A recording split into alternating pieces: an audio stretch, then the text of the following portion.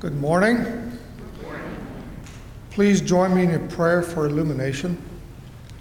Eternal God, in the reading of the Scripture, may your word be heard. In the meditation of our hearts, may your word be known. And in the faithfulness of our lives, may your word be shown. Amen. This morning's scripture reading is taken from Mark chapter 2, verses 13 to 17. Jesus went out beside the lake again. The whole crowd came to him, and he began to teach them. As he continued along, he saw Levi, Alphaeus' son, sitting at a kiosk for collecting taxes. Jesus said to him, "Follow me." Levi got up and followed him. Jesus sat down to eat at Levi's house. Many tax collectors and sinners were eating with Jesus and his disciples. Indeed, many of them had become his followers.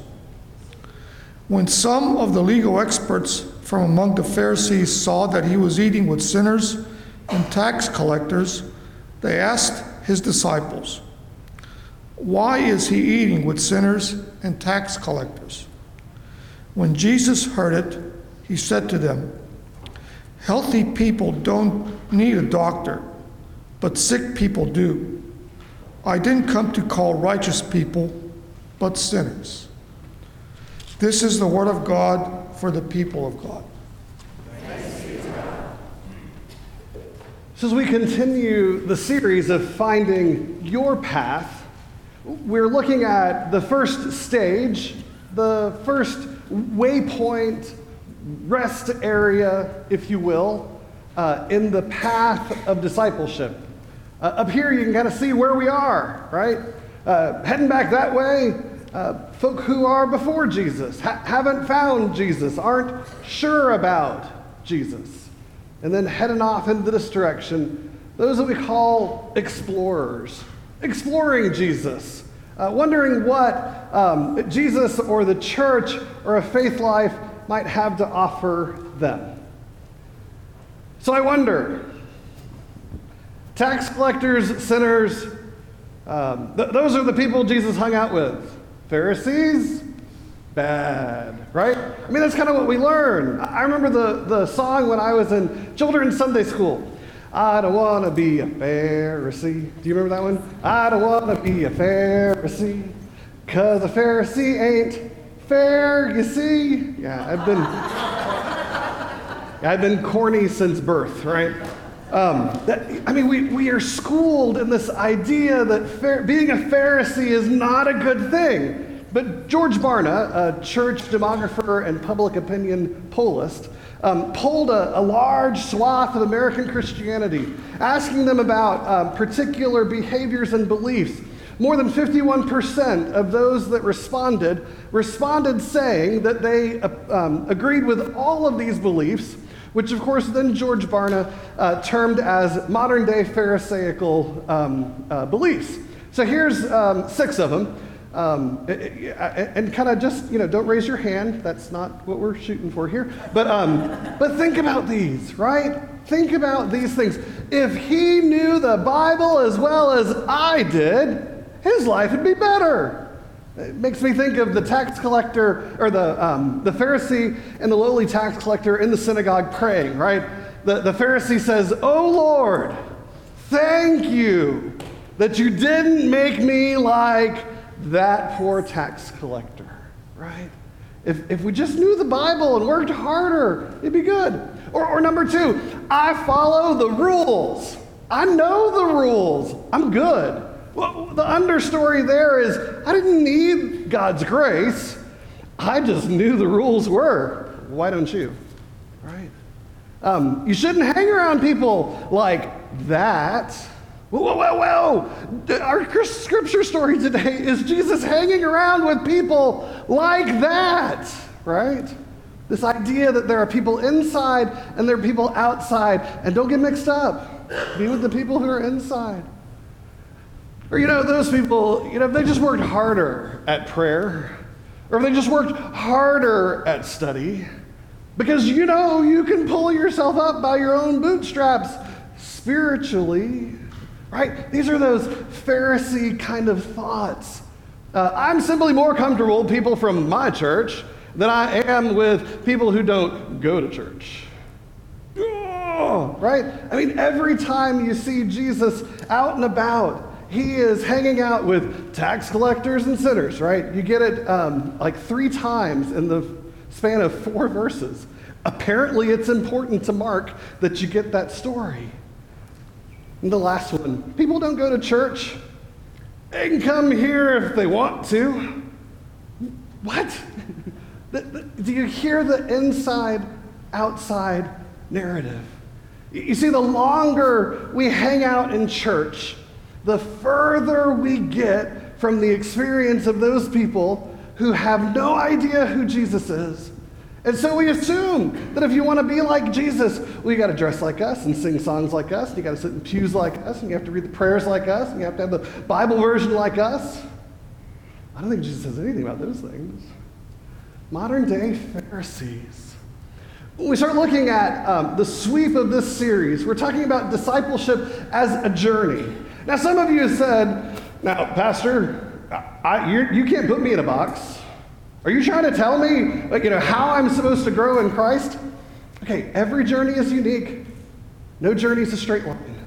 Not interested in trying to pigeonhole you or push you to grow. Always remember that everyone is a child of God and loved by God.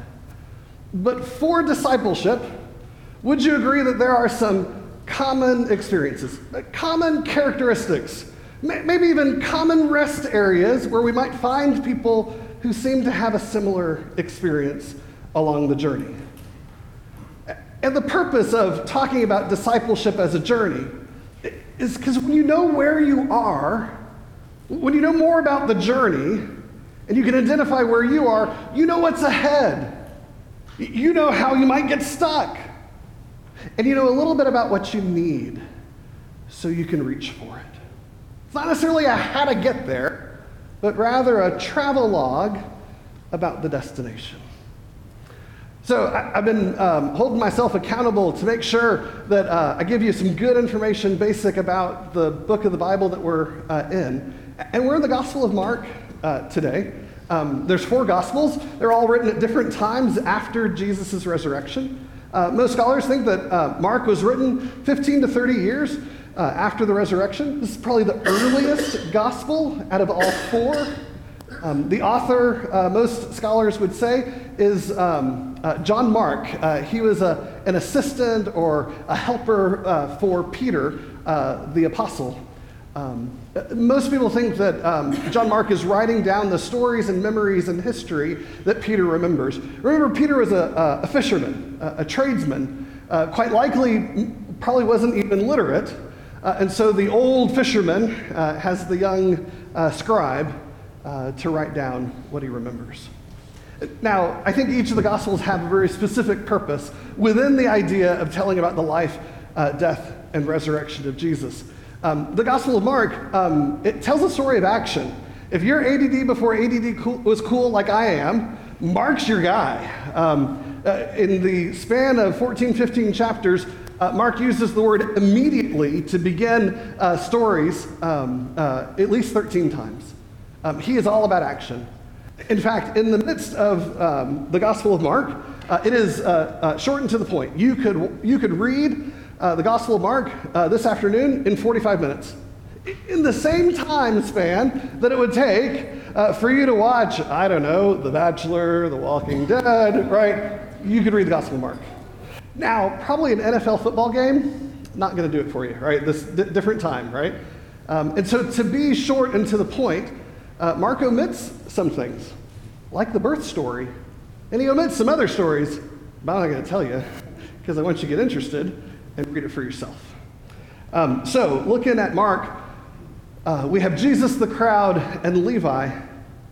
So Jesus went out beside the lake again. Okay, important word, again. The whole crowd came to him, and he began to teach them. So Jesus, when he was out and about, often would find places where people were and attract them to him and teach. Now, he would teach to the large crowds, but over the course of time of his ministry, people would hear where Jesus was, and they'd come out for a variety of reasons. Not just because he taught, but also because if you hung around Jesus while he's teaching, somebody's going to get healed by a miracle. And there was that couple of groups that still talk about how Jesus fed them. There were 5,000 people, and Jesus gave them lunch. And so the crowd follows Jesus. This is not new behavior for Jesus. This is what Jesus does and who Jesus is. So Jesus sees in the crowd at a tax collector's kiosk, Levi. Now, tax collectors were not the people you wanted to flock around. They weren't the people that you wanted to win friends and influence people with. Tax collectors were considered traitors to the nation of Israel because they earned their living by collecting taxes in a particular precinct, and they delivered them to the Roman Empire. Now, what that means is the tax collector is going to get paid off the top after he gives what he's supposed to the Roman Empire. So if you knew a tax collector that was living high off the hog, pardon the metaphor there because Jews probably wouldn't be having bacon, but if they were living high off the hog, it's because they were bilking you too much. And so the idea here, as we read, he says, "Follow me" to Levi, and Levi gets up and follows him. Levi leaves the group that he could be squeezing more money out of to go with Jesus.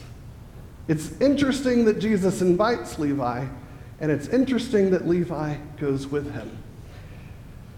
What I love is they go to Levi's house. I mean, there's Jesus, right? I mean, Jesus, a lot of miracles Jesus can do, but one of the miracles Jesus can do is say, "Hey, come follow me," and we go back to your house for a party. And when the party starts, the people who come in the door end up being a bunch of tax collectors. And Levi's like, "Hey, I know Bob. He's the cubicle right next to me. And hey, there's Jane. Hey, well, I know y'all. Y'all follow Jesus?" Yeah. What Levi was finding is that people just like him had the same questions that he had and wanted the same opportunity to be with Jesus. Now, Scripture, verse 15 says that tax collectors and sinners were eating with Jesus and his disciples. You might be like, okay, they went to Chick-fil-A. Why is that exciting? Well, there's important cleanliness laws in the Jewish religion, and who you ate with mattered. It mattered because if you ate with someone who wasn't clean, it was highly likely that you would be considered unclean as well. Now, those of you who have relatives in the Deep South, my mom grew up in Jasper, Alabama. Dad was from Red Bank, New Jersey. It's a completely different story.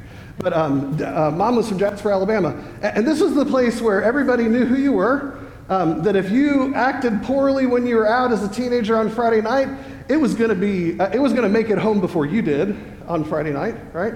And there was like this nice ritual, right?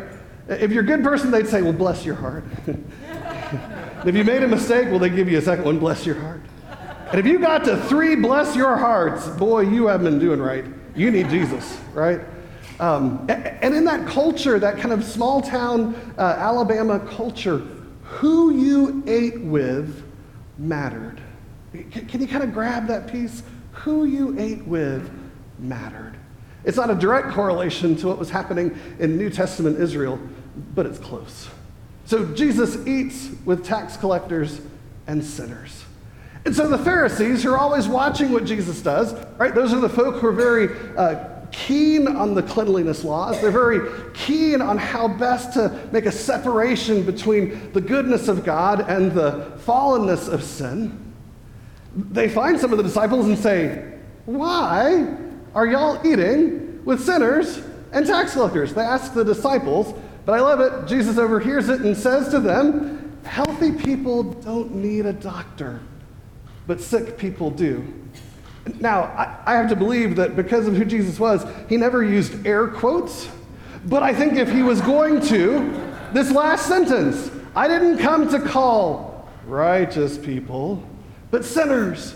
Because later on in Scripture, when Paul writes the letter to the church in Rome, he says, "For all have sinned and fall short of the glory of God." That the problem that the Pharisees had is that they had removed themselves from that fallenness. They no longer needed what God had to offer, but what they had was an ability to follow the rules and draw a bright line. The problem with being a Pharisee, especially in today's day and time, is that healthy people don't need a doctor, but sick people do. Some of us, all of us, me included, we got our ills, we got our diseases. And I'm not talking about medical insurance. I'm talking about those struggles that we have in discipleship, of journeying to the heart of God, of being released from our sin by being fully in a relationship with God. Now you might say, "Sure, preacher, but why today?" Well, because I say it often, that when public opinion pollists ask people outside the church what they think about people inside the church, it's consistently, over time, three things. People inside the church are hypocritical, judgmental, and anti-gay. You see, whether or not you've got modern Pharisee ideas in your mind, the people outside the church say, "Hey, why do I want to go there? Y'all are the people that are going to use fancy language like UMH for the United Methodist Hymnal and FH for the Fellowship Hall. And you're talking about prevenient grace. How's that grace different from other pieces of grace, right?" It's that whole inside-outside. Why do I want to do that? The problem with being a Pharisee is that you miss out on the fact that you need Jesus just as much as everybody needs Jesus. The first stage in discipleship pathway is exploring Jesus. Refer to these people as explorers. Oftentimes they can be characterized by the statement, "I believe in God, but I'm not sure about Christ. My faith is not a significant part of my life." We've talked before last Sunday about how maturity is not global, nor is it straight line, right? So we like to assume that if you're a baby, you're immature in everything.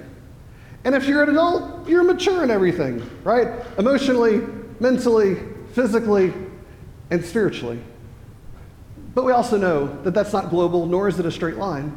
And so someone can be a full physical adult, be mature in their mind and also in their emotions, but having never needed to lean on a spiritual side. They essentially are an infant. That's not a bad thing to be an infant, right? Because God calls all of us what? Children of God.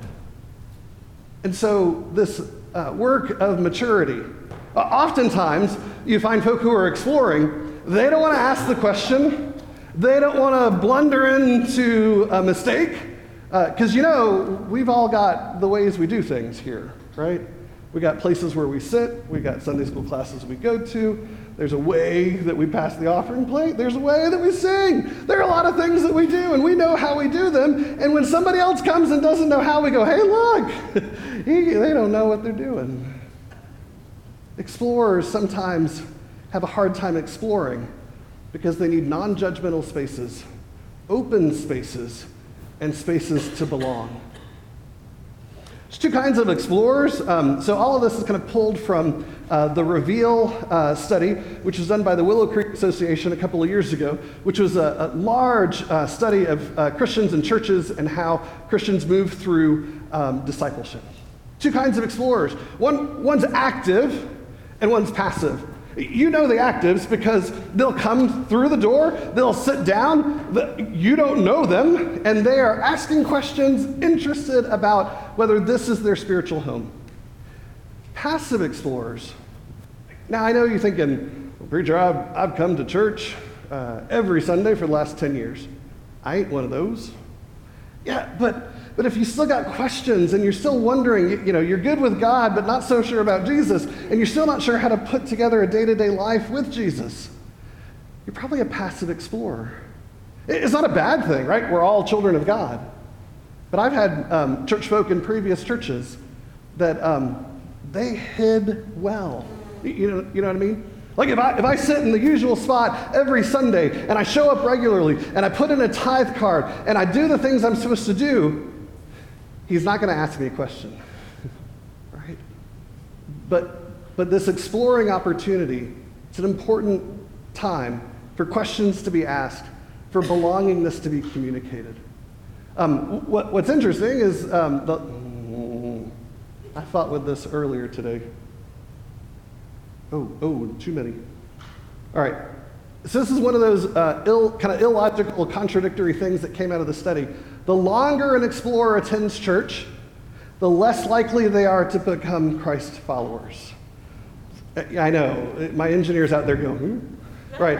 The longer explorers attend church, the less likely they are to become Christ followers. I think there's a variety of issues here. Some is, when people come to church, there is a point of pain and there is a curiosity about God. And over time, as a church, they might get filled with other things, kind of more cotton candy issues, or maybe they find a way to numb away their pain. And so the desire to actually become a Christ follower is taken care of by hanging out with Christ followers. So the longer explorers attend church, the less likely they are to become Christ followers. Now there's I think these are a little bit cheesy, but for each of the stages, there's an identity piece. So for explorers, their identity is in self, stuff, role, status, power, and material things. Now I've served churches that were where the people with status and power and material things attended. And so sometimes it was hard to distinguish the ins and the outs if just using those things. Remember, I grew up in the Woodlands, right? And so I'm not so sure how much stock I would put into that. I would say that explorers need certain things to grow. They need a certain environment. They need safety to ask questions. They need options for practical group study. I love the church that says to the first-time guest, we have Disciple Bible Study. It is a 32-week, in-depth study of all parts of Scripture. Too much, right? They need to belong. That's why we don't use the word visitors for guests, right? Because I don't know about you, but at my house, we don't have a visitor bedroom. We have a guest bedroom. Right? Visitors are something that you kind of want to get rid of because they're going to mess the place up. Guests are people that you open up your house and you give them the best of what you have and you treat them like family. They need teaching on Bible basics, and they need help in understanding how to put a day-to-day life with God together. What they most need is an opportunity to see other people trusting Jesus so that they will trust Jesus as well. What are the places where explorers get stuck? Explorers get stuck when they don't belong. That's that inside-outside language. When the church doesn't have entry points or welcoming or opportunities. I'm not talking about doors. I'm talking about particular moments where it's okay to be new, right? I love previous church, a Sunday school class. I went to see them there. I think I've told you this before. They were all in their 90s or 80s or maybe 70s. But I asked them, I said, what's, because every Sunday school class kind of has their thing. I said, what's y'all's thing? And they said, yeah, we're the early marrieds. And they'd been together since they were early marrieds. And they'd raised their children together. And they'd learned about married life together. And they had watched their children go off to college. And they'd welcomed grandkids. And they were all together. Could you imagine how hard it would be to break into that group? Right? You need spaces and places where people can be new. And of course, we like to use our Christianese and Methodistese language, and so they just don't understand what we're talking about when we don't use plain language. I want to encourage you to find the Levi's in your life. That when, so if you remember back to the day when you turned 16, and you either, somebody bought you a car, or you got to drive the car, or you saved up your money and you got a used car, whatever it was, that car, do you remember how you kept seeing that car everywhere? Right?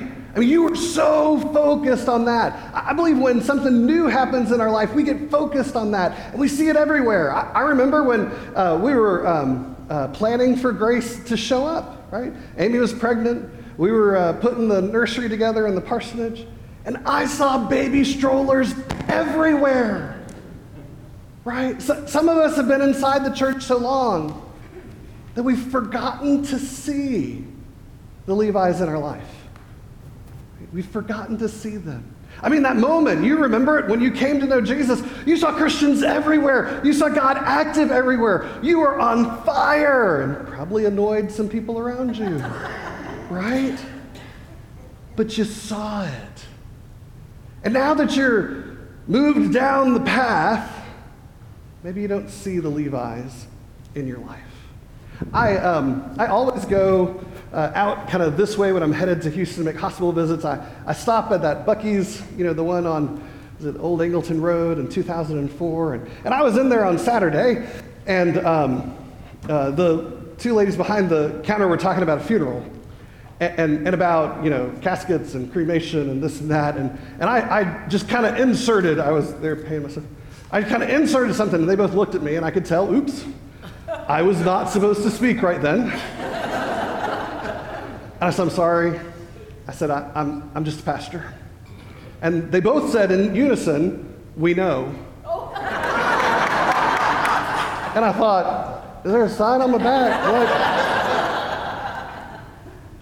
And I said, really? And they said, yeah. 2 Christmases ago, your congregation, in between the Christmas Eve services, took plates of cookies and gift cards out to people who had to work on Christmas Eve. And they came by, and we still remember how generous and loving your church was. It's Chapelwood, right? On Willow. Yep. If I ask those two ladies to come to church, they'll say, in their head, yeah, you're paid to ask us to come to church. But if you invite them to church, if you say, I go to this church and at worship, we celebrate, we're uplifted, we love kind of to talk about the positive work that God does in our lives, and the preacher sometimes can't make the slides work, but it's a practical sermon, and we learn about Scripture, and our lives are deepened together. Will you come with me this Sunday? Yeah, they know you're not paid to say that. They might. 85% is what studies show. Might take you up on that. I really do believe that membership has its privileges, but not at the church. I mean, think about that, right? And help me, because I'm a lifelong learner, but when I read Scripture, I do not see the word member in the Scriptures. What I see is Jesus inviting us to be disciples, which you could translate as followers or students. And in the Gospel of John, in the upper room discourses, where he's right before he's about to be arrested in the garden, they've shared Eucharist. They've shared Eucharist. They've washed each other's feet. And Jesus says, do you remember the words? He says, I no longer call you servants. I now call you friends. I think one of the most core images, the most important task of the church, one of the reasons why we are here are to be friends to strangers. Finding the Levi's in your life and inviting them on the path, showing them how you trust Jesus, letting them know that it's not about the perfect, but it's about taking the next step. It can make a difference in your life and a difference in someone else's. Inside the bulletin, you'll find an insert. We're trying to be really responsive to your requests. In there, you'll find activities at Chapelwood that fit this stage. You'll find questions for reflection that are about this stage. There's an idea in discipleship that there's the way of contemplation and the way of action. And so we've suggested things for reflection and things for action. Now, I know how absolutely wonderful you are as a church and how, at times, quite overachieving. The list of things to do is not to do all of them, but pick one or two. One or two that resonate and are comfortable, or one or two that maybe are on the outside of your experience and would stretch you a little bit. You see, it's not about pushing you all to go to the next stage, but it's letting you know that there are common places along the journey, and that when you know where you are, you know what you need. You know how to get it. You know what the dangers are of getting stuck. And you know that there are people journeying along with you. I hope that you'll see the Levi's. And if you are a Levi, don't hide. That's what we're here about. A good question is a wonderful opportunity to start a relationship. In the name of the Father, the Son, and the Holy Spirit, amen.